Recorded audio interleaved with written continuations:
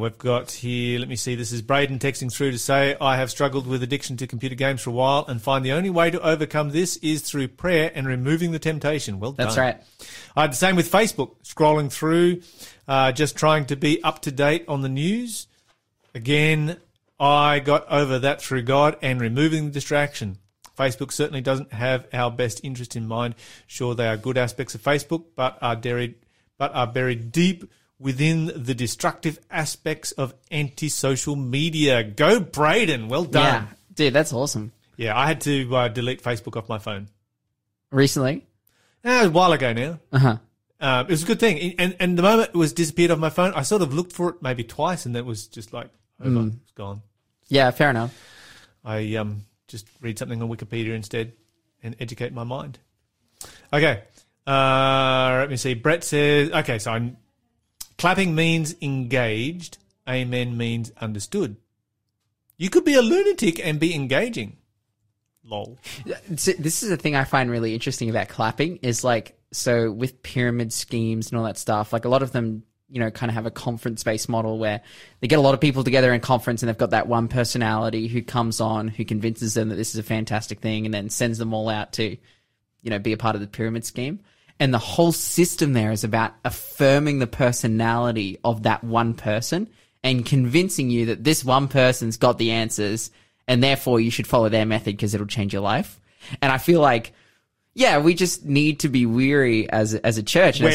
Wary as a church. That's right. Because when we do platform people, we put people up on a stage and they preach, and it's like, hey, are we gonna feed into this like pyramid scheme affirmation culture, or are we gonna go about this in the right way? You know. Okay. You know, clapping can mean a lot of different things to a lot of different people. That's what I'm going to say. Mm-hmm. But anyway, have you ever preached a sermon and people have clapped at the end of it, Lawson? Yeah, many times. We've all done that. Yeah, okay. I've also preached a sermon. People are just like, Brett says this. People also could be clapping because you're finally finished. Yeah, he asked you, hey, what did you think of the sermon? They're like, oh, my favorite part was the end, when it ended. Well done, Brett. Freco says, praise God, encourage one another. And, you know, I think from being a speaker's perspective and being in a situation where it's people regularly clap when I finish preaching a sermon, this is not an irregular thing at all. Really what it comes down to is that you have to choose the mindset that you are going to take in relationship to that. Are you going to take that as affirmation of yourself, or are you going to take that as affirmation of the message? You have to make that decision because this is not something you are going to be in control of. All right. Let me see. What else have we got over here? Let me go. This one goes back a ways. Bitcoin. Okay, here we go. Bitcoin, paper money are all going to crash. The pandemic has basically bankrupted most, if not all, countries. That is why sooner or later the reset will happen. Like stock market crashes one day, we wake up and they are upon us. Well, the Bible does say that all money is going to crash, regardless of whether it's Bitcoin, paper, or otherwise, the whole lot. I hope it crashes so I can buy a $1 house in Australia. Yes. I don't have to go to Italy. The Bible says it's going to crash just before Jesus comes back. Oh, and okay. So you're not property's going to be pretty irrelevant to me. That's right. Let's have property in heaven. Okay, so there's a whole bunch of different ways this could happen. It could happen with a reset. It could happen with the pandemic. There's a lot of different ways it could happen. What we do know is that it will happen. It already did happen. Yeah, but it's going to happen on an epic Y2K, scale. but in our hearts. Awesome. Be quiet. The ultimate verge of conspiracy theory. And as you know, Bitcoin was invented to cut out the middleman and tax evasion. This can't be allowed in the New World Order. So Bitcoin's got to go for the New World Order to happen. This is the thing. If countries adapt it and embrace it, then they can just find a way to tax Bitcoin. Surely. Exactly. Yeah. Of course they will. Continuing on here, another text message. One of the good things that the pandemic achieved is that while Satan tries to destroy humanity, God in his mercy uses it to help people to come to him as they realize the reality that only God can help them. Amen. more people for his kingdom. I think that's in the story, that's in relationship to the story about prayer. And 43% of people in Britain saying that prayer is important for their mental health. That's incredible. When you look at the numbers in England that actually go to church, they're fairly low. But 43% of the population believe in prayer. Then Braden says, I deleted Facebook for ages, then put it back on for uni to sell things. Also unfollowed everyone, and I no longer get distracted with it. Yeah, Marketplace can be distracting. Oh, dude, Marketplace is a trap. It's a terrible trap. Hey, but I really like the point that he made. Like, you can kind of, I know for myself, you know, having Facebook, particularly with Instagram, like, because it's all about, you know, who you follow and that's what you see. With Facebook, it's kind of this meld of then targeted advertising and all kinds of things. But with Instagram in particular, you have the ability to kind of mold it to see whatever you want to see. And I just remember, from being a non-Christian to becoming a Christian, there was this big shift that I had to go through and like, okay, well, I'm going to unfollow all these people and follow all these people. And I feel like I'm not defending Instagram here. Change the algorithm. But definitely it's created a way more positive Instagram experience in terms of my spiritual life than it used to be. So, yeah, good stuff. Sky says, I will say amen out loud in the sermon. Sky, I want you in my in my audience. If you say anything, you can come to my church. Australians are the worst at responding to anything, and honestly, it's very challenging for a preacher to preach a sermon and have no idea whether people are understanding him or not. Mm-hmm. And when nobody says anything, you kind of assume that nobody has any idea about what you are saying, and that makes it very challenging to preach a clear message. Whereas when you get encouragement and you realize that people are understanding, that they are getting it, that they are realizing the truth of what you are presenting, then you will preach much better sermons. I preach much better sermons in the United States than I do in Australia, simply because everyone in America likes to interact. But that's the thing, is that's where you just force the interaction out of them. Yeah, but that just gets super uncomfortable. Oh, sometimes. I just know, so I've preached, just recently I've been in the kind of youth ministry preaching circle a little bit, preaching to high school students. And dude, if you want to go into a deadpan room, during a sermon, like, go to a high school, dude, go to a summer camp. But yeah, you ask them some questions, you tell them funny stories, get them engaged, and it can be a really positive thing. Absolutely. Freco says, the faceless people on Facebook are getting more evil. Okay, so those are our text messages. Let's go to our Bible study. We're in the book of Jonah. Where are we up to? Chapter 4 here somewhere. How much have we got to left? Oh, okay, we should be able to finish this today. At the end. We are nearly at the end. The Bible says in chapter 4 and verse 1, it displeased Jonah exceedingly, and he was very angry that his evangelism had been so successful. Oh, what a bummer. And that because his evangelism had been so successful, these people were not going to be destroyed in 40 days, but that God was going to preserve them. And they all repented. Yeah. Wow. It's just like, this is a classic thing, like, I wonder what Joman's sermon notes were. Like, anyway, the Bible says in verse 2, he prayed. You read for us verse 2. In verse 2, the Bible says, so he complained to the Lord about it. Didn't I say before I left home, you would do this, Lord? That is why I ran away to Tarshish. I knew that you are merciful and a compassionate God, slow to get angry and filled with unfailing love. You are eager to turn back from destroying these people. And verse 3. And verse 3 continues on, just kill me now, Lord. I'd rather be dead than alive if I predicted this will not happen. This guy, he's a bit nuts. He's like, he's just like, oh, this is really bad. I want to die. You're listening to Faith FM, positively different radio. He's so successful, he wants to die. Yeah, that's right. Yeah, but that's the point. He's like, God, you're so compassionate that I'd just rather not live. Okay, so now let's think about the message that he has given. God has come to Jonah and said, I want you to go to Nineveh, and I want you to preach to the Ninevites, and I want you to tell them that that in 40 days the city's going to be destroyed. That's what I want you to share with them. And the reason that he doesn't want to go there is because he stops and he thinks about it. He's like, okay, if I go and preach to the Ninevites and I'm a good prophet, I'm a good evangelist, I know I can have success there. What happens if they repent? Well, if they repent, they're not going to be destroyed. And if they're not destroyed, I'm going to be pretty upset about that because I really want to see the Ninevites and the Assyrians destroyed. So his motivation is a little bit off here. It's just a tad off. He's a bit backwards, this guy. Right. Okay, so then let's continue on. Why don't we read here? Verse 4. Verse 4 and 5. The Bible says, "The Lord replied, 'Is it right for you to be angry about this?' Then Jonah went out to the east side of the city and made a shelter and to sit under as he waited to see what would happen to the city." Okay, so this is interesting.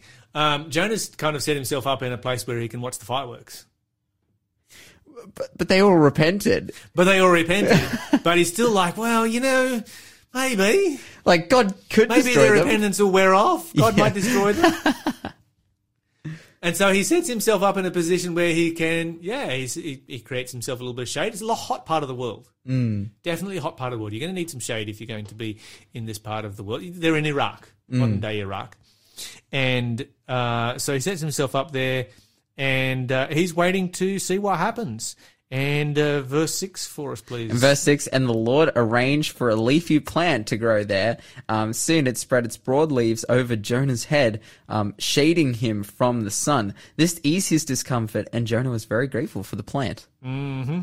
And in verse 7. In verse 7, it continues on, "But God also arranged for a worm. The next morning at dawn, the worm ate through the stem of the plant so that it withered away.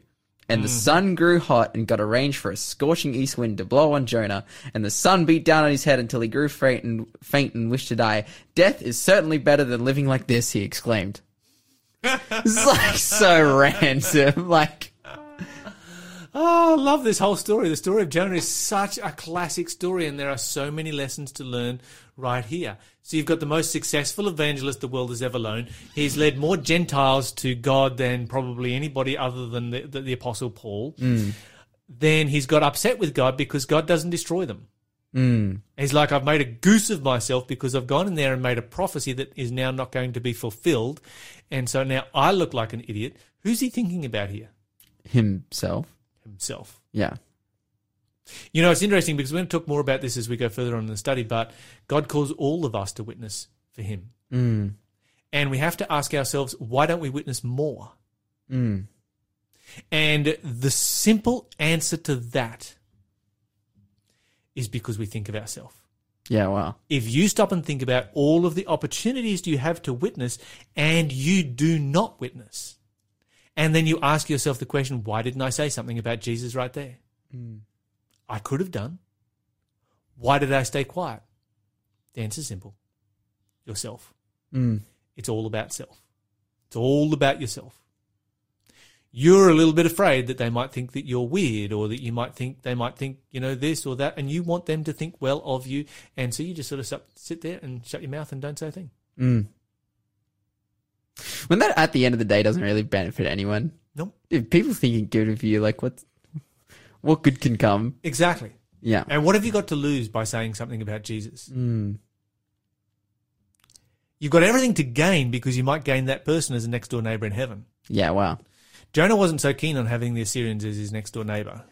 Yeah. Dude. He was super keen that they never end up anywhere near heaven. He's like, just nuke the place, God. Just turn it into a big glass crater. I'll sit up out here on the mountain and watch you do a Sodom and Gomorrah on them. Yeah. This will be fun. Yeah. I love that point. Surely their repentance will wear off. Yeah. God will get them one day. I sit here and wait and see what happens.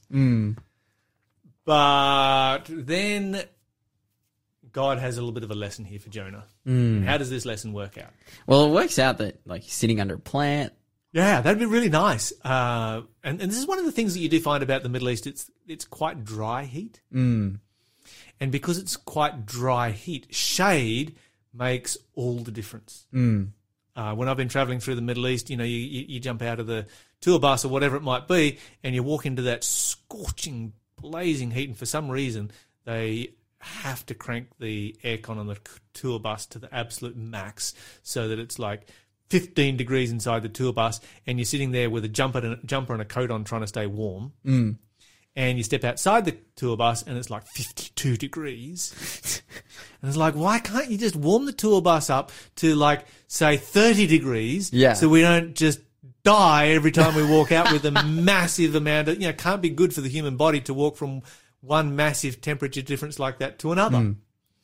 And so, you do. You step out into that blazing heat. But when you walk into the shade, and everybody, of course, is working in the shade or sitting in the shade, you find that it's actually not that bad. Yeah, that's right. You can handle 52 degrees when it's dry. If you're in the shade. The shade makes a huge difference. And so here, Jonah, he's in that environment, and God creates this plant. It grows up, and it gives him just amazing shade. The Bible says it's a gourd. Now, that's a kind of pumpkin. Oh, okay. Yeah. Gourds are things like pumpkins, zucchinis, cucumbers, all that kind of stuff. So, you never know. Maybe if you look at a pumpkin, it has really big leaves. Yeah, that's right. It has massive leaves. And so you can see, and a pumpkin is a vine, so it will grow up over stuff. As do, most of your gourds. They'll grow in a vine-like situation and grow up over stuff. I grew some pumpkins once, and they grew up over the top of my corn. Oh. And, you could be walking down the rows of corn and there'd be a pumpkin hanging above your head. It's kind of cool. It was interesting that the pumpkins were a little bit different shape. They didn't have that hollowed out base, and when you went to cut them up, they weren't dirty on the bottom. Oh, okay. Oh, because they're just hanging in the middle of hanging up in the corn. The hanging pumpkin. My corn was really tall. Yeah, okay. My corn grew 10 feet, 4 inches tall. Dude, you were living the life. Oh, bro. You have no idea. That was just, I had wheelbarrows full of corn. And corn, I'm a corn connoisseur. It's like my favourite thing. Okay. When I eat corn, here's the process. I'm getting distracted. So what you got to understand about corn is that corn is full of sugar, but the sugar starts to turn to starch after you pick the corn. Right? Within 20 minutes, all turn to starch. So if you've never had homegrown corn, you've never actually tasted how sweet it can be. So what you do is you boil the water. Once the water is boiling, then you go pick the corn and straight in. So you've got to have less than 3 minutes between when it comes off the corn stalk and goes into the boiling water. Just a man of taste and agriculture, Lyle. Just amazing. Okay, let me see here. Sky says, I've come from a Pentecostal church to an Anglican church where there is no hands raising or Holy Spirit welcoming. Then to an SDA church. It's hard to adapt to no worship or interaction. P.S. You could have a room of introverts. Well, it kind of depends which Adventist church you go to. Yeah, that's right.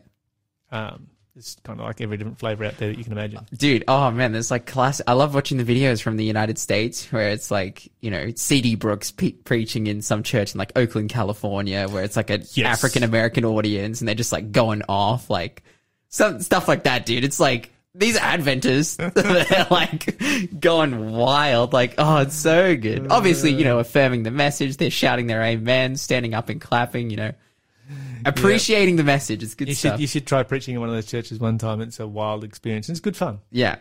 Yeah. But, we all have to respond in a way that is appropriate to our culture, because if we try and force a response that is not our culture, then we're just going to make everybody and ourselves and the whole environment awkward. That's right. So just do what your culture is and what you're comfortable with, because you don't want to do something that is forced or awkward. Even in a melting pot of cultures, like if someone comes from like particularly Africa and they're really responsive to the sermon, they say things like, Lord have mercy. It's usually African-American. African-American. It depends where you go. If you go to someone like from Uganda or somewhere like that where they're quite responsive, and it's really compelling even if they're in the Australian audience, because it's a genuine response. Whereas if I said that, then I would just look like a poser. I would just get stared at, bro. You're listening to the Breakfast Show podcast on Faith FM. Positively different. Yeah, there you go. All right. Okay, so we're covering the story of Jonah here this morning, and it is a fascinating story. You've got Jonah when the people repent is like, I'd rather die. Just kill me. I'd rather be dead. Just die right now. Classic. I'm so angry. And so then he goes out and he sits on the hillside to just, kind of hoping that God would change his mind again and nuke the place. And as he's sitting out there, this plant grows up, this gourd, the Bible says, vine grows up and gives him lots of nice shade, and he's super happy about that. And then a worm eats it overnight and it dies, and a strong east wind comes and the sun beats on his head and he's getting hot and bothered and miserable. It's like heat stroke. And he says, I'd rather be, he goes back to being, I'd rather be dead. He's got a real, I'd rather be dead kind of attitude. This is a guy who said, throw me overboard. And so he's like, yeah, I'd just rather be dead. Just kill me right now. And verse 9 is interesting. Then God said to Jonah, is it right for you to be angry because the plant died? Yes, Jonah retorted, even angry enough to die. You kind of wonder what kind of parents this guy has. He's got some serious issues here, doesn't he? He's pretty extreme. He's pretty extreme. He's pretty anxious, pretty edgy. He's full on. Yeah. Okay, so let's learn some stories here. Learn some lessons from this story, I should say. Verse 10 and 11. Yeah, just read to the end of the chapter. The Bible then goes on and says, then the Lord said, you feel sorry about the plant, though you did nothing to put it there. It came quickly and died quickly. But Nineveh has more than 120,000 people living in spiritual darkness, not to mention all the animals. Shouldn't I feel sorry for such a great city? Okay, so this is interesting. Why is it that Jonah feels sorry for the gourd, the vine? Well, because it was providing him shade. Because it was providing him shade. And he loved the fact that it provided him shade. And God draws this parallel between the vine, the gourd, and Nineveh, and says, well, shouldn't I love the Ninevites? What's the parallel right here? Well, I think that they were both made by God. Yes, they're both made by God. And, but Jonah is upset that the gourd died, but he's not upset that he would be very happy if the Ninevites died. And that's ultimately because, the gourd is beneficial to him. Yes. And he believes that the Ninevites are not. Yes. And clearly, God believes that the Ninevites are beneficial to him. Why would God believe that the Ninevites were beneficial to him? Well, I guess if it says here that they're in spiritual darkness, if they have the ability to repent, to turn from their ways, then anything can be benefit, particularly to Jonah as a prophet. They're his children, right? Yeah. The Ninevites are his children. Yeah, of course. So, and he says it here, even the animals. Should I care about the Ninevites and the animals and all these people?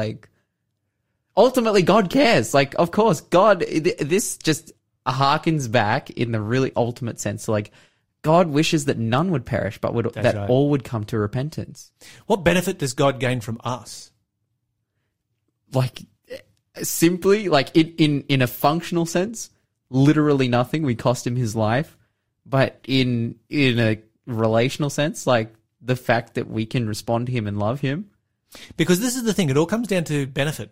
The gourd was a benefit to Jonah. The Ninevites are a benefit to God. But what benefit is there? And as you say, there is no benefit except that he loves them. Think about children. I have children. I have a grandchild. You will probably have children at some point. Why? What benefit are children going to bring to you? I don't know, man. They're just going to cost you a lot of money. They're going to be a lot of hard work. They're going to break your heart at times. They're going to make decisions that disappoint you. They're going to, when they're babies, they're going to yell and scream all night, keep you up. They can also get rich investing in crypto and pay my retirement. Yeah, probably not. They're going to, when they're teenagers, they're going to keep you up at night because you don't know what they're getting up to. You go on and on and on through the list. Why would you have children? What benefit do you get from having children? Man, you're making me think that I don't know why anyone has children. And when you look at it from that perspective, you would ask the question, why do human beings have children? Why would they do that? This makes no sense whatsoever at all because they're not gaining any benefit from having children. These children are simply using up your resources.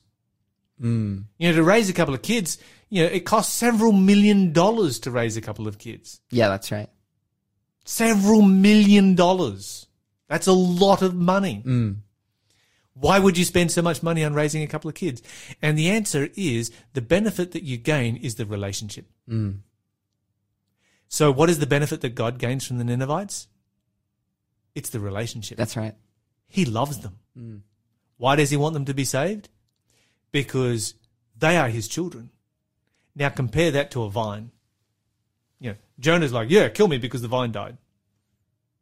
Vine is just a worthless vine that was there one day and gone the next. Who cares about the vine? Yeah. Seriously, you know, go and find something else to put over the top of your head if you are burning in the shade. People are worth infinitely more than that. And this is the illustration that God is making right here. God is saying, okay, you found benefit from the vine. Think of the benefit of this many people being saved. Yeah, wow. Yeah, it's a crazy story. Let's go over to the book of Jude. Our Bible study takes us to the book of Jude. And while we're talking about crazy prophets, this is probably the other crazy prophet in the Bible. I love him. He's like the guns blazing guy. He is. He's like, He you're is. all wrong and you need He just help. starts blazing away. This guy has a minigun. It's a minigun in like 50 cal. Yeah, but in like a minigun in 50 cal that has 25 shots. 25 shots, And mate. everyone's dead, and then he just leaves. That's right, that's right. This is Jude. Okay. Jude does not hold back in any way, shape, or form. We're going to read a few verses here from the book of Jude and my Bible, which is falling apart. Here we go. Let's start in verse 20. In verse 20 in the book of Jude, the Bible says, "But you, dear friends, must build each other up in your most holy faith. Pray in the power of the Holy Spirit and await the mercy of our Lord Jesus Christ, who will bring you eternal life. In this way, you will keep yourself safe in God's love. And you must show mercy to those whose faith is wavering. Rescue others by snatching them from the flames of judgment. Show mercy to others, but do so with great caution, hating the sins that contaminate their lives." Okay, let's stop there. This is a great passage right here.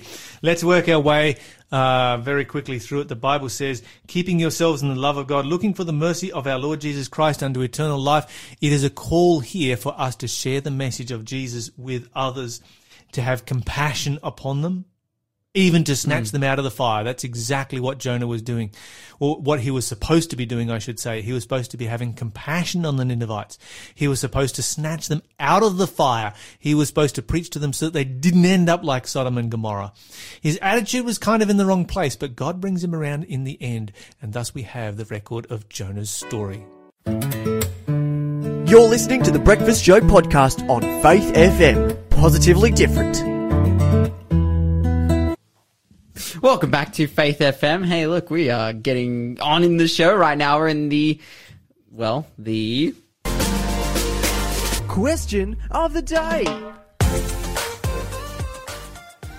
section. In the question of the day section. Yeah, we've actually got a bunch of text messages here that I didn't get to. I'm going to try and get to them here at some particular point, but because there's some really good ones. Anyway, go for it. Question of the day is, hey, what does the New Testament and the Bible say about music? Okay, so the New Testament actually has a lot to say. Both the New and the Old Testament have a lot to say about music, but this question comes in context of the New Testament, so let's talk about the New Testament in particular. So basically what you had was that God instituted music as a form of worship, and when the temple was built by Solomon, that temple had a professional choir that was attached to it. And so music was central to the worship of the Jewish people. They would often have a musician in the synagogue, somebody who could sing in the synagogue rather than having a choir. They just have, your local talent. That would be the one person who would be the person who would be appointed to sing. And so it was more a case of performance rather than congregational singing that took place at this particular era. When you come down to Christianity in the New Testament church, there's not a whole lot of mention of the use of instruments and so forth, but you do find instruments being played. You've got flutes at Jairus' daughter's wake, etc. The place where you do find a lot of music is in the book of Revelation. Revelation is full of music. You've got the 24 elders playing harps. You've got the trumpets that or the trumpet that sounds when Jesus comes back, and this is a major theme in Matthew chapter 24. 1 Corinthians chapter 15, the last trumpet. You've got 1 Thessalonians chapter 4, verse 16 to 18. You know, Jesus descending with a shout, with the voice of the archangel, with the trumpet of God. And so you've got music here being used as a celebration in heaven. You've got the voice of much people in heaven singing and playing songs. You've got the 144,000 who have harps and they're harping on their harps. They're playing the song of Moses, the song of the servant of God and of the Lamb. You've got all of this music that is happening, and it is music that is worshipful. It is music that is celebration, and it shows that what it shows to us is that God in heaven is in a place where there is a lot of music.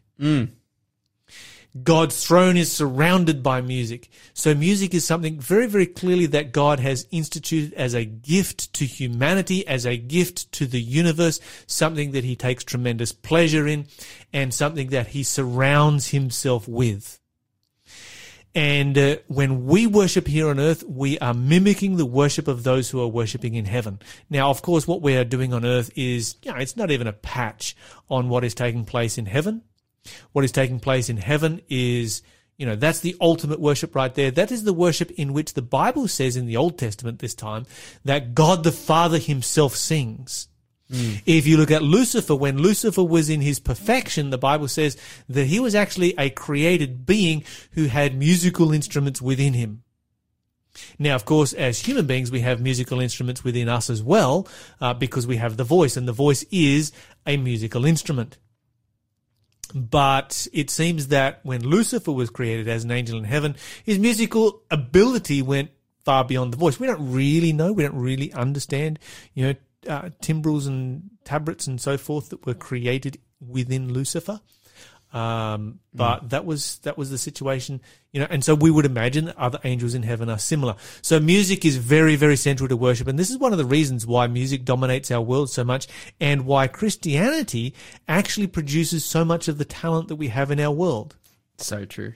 When you look at, so many people that have become popular in the music world began by singing in church.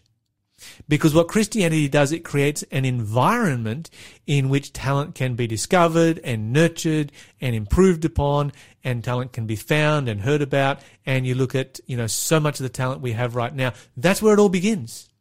It begins in church because people wouldn't really have that much involvement with music without church. And of course, you have other faiths that have big emphasis on music as well, obviously different styles and so forth. You have many different styles of music from right around the world. But music is definitely central to the worship of God, which is fantastic. Thanks for being a part of the Faith FM family. Join our community on Facebook or get in touch at 1-800-FAITH-FM.